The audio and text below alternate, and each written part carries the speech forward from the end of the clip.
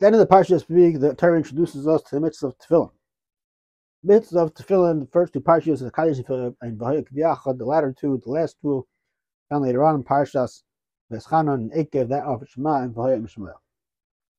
We have a Gemara in Rosh Hashanah, Daf Yud Zayin Amud Aleph. Gemara tells us, let's say a person is like karkafta, the lemar tefillin. You have a karkafta, a skull, not put on tefillin.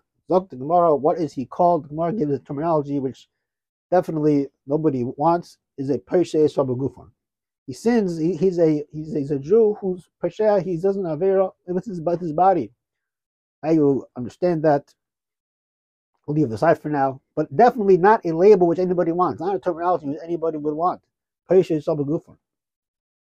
But the question we can ask is, why is this that the Gemara uses terminology Davka over here? Why is it so stringent? What is so important? Why this terminology is labeled on this person Davka by Tefillin? To strengthen the question, perhaps we can contrast it to that of mitzvah of tzitzis.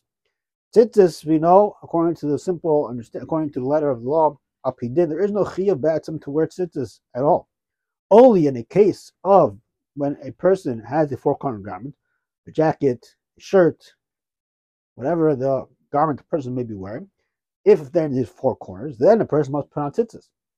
If not for that, the person really, according to the letter of the law, there's no chiyuv to go out of one's way to do it. The only time a person will be punished is, the Gemara tells us in Menachos, is only be'idna derischa, for a time of wrath. At a time of wrath, then a person will be judged for not wearing. The person will be might be chalil on the wrong side of things if the person does not wear tzitzis. Of course, every good standing Jew today does wear tzitzis. But we see here that tzitzis is not as bad, according to simple understanding, that it's not as bad than tefillin. Why is tefillin so chomer? What is it about tefillin that if somebody does not put it on, he is really, the label of peshe sobagufon is he is called somebody who is a peshe sobagufon. To explain this, perhaps we can understand it with that which the Psukim tell us, mamash right here on the page of the Chumash this week. Why do we put on tefillin? What is the point? What's the tachlis of putting on tefillin? Torah tells us right here. The Torah says the pasuk, or that the Torah should be in your mouth. That is how it is. And the Ramban, look at the Ramban over there. He explains exactly what the connection would be. But without putting the Ramban aside, we see here the tachlis of the mitzvah of tefillin is to learn. The Torah should be in your mouth. If that's the case, a person doesn't put on tefillin, or a person does not put on tefillin, he's a peshe sobagufon. He's not going to have the tachlis of being. He's the tachlis of putting on tefillin to get to that end point that the Torah should be in your mouth. He will never get to there. He might never get there, Chalila.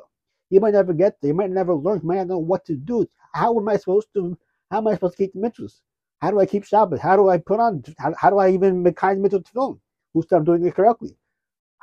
Should I put on tzitzis? Should I put on tzitzis? When do I put on tzitzis? How do I put on tzitzis? What type of material should I put on? I have to learn these things. How am I supposed to get there? How am I going to do all these things? How do I know Hilchos Shabbos? What am I going to do? Can I do this? Can I do that? How am I supposed to do? What do I eat on Pesach? What's called matzah? What's good matzah? What's not good matzah?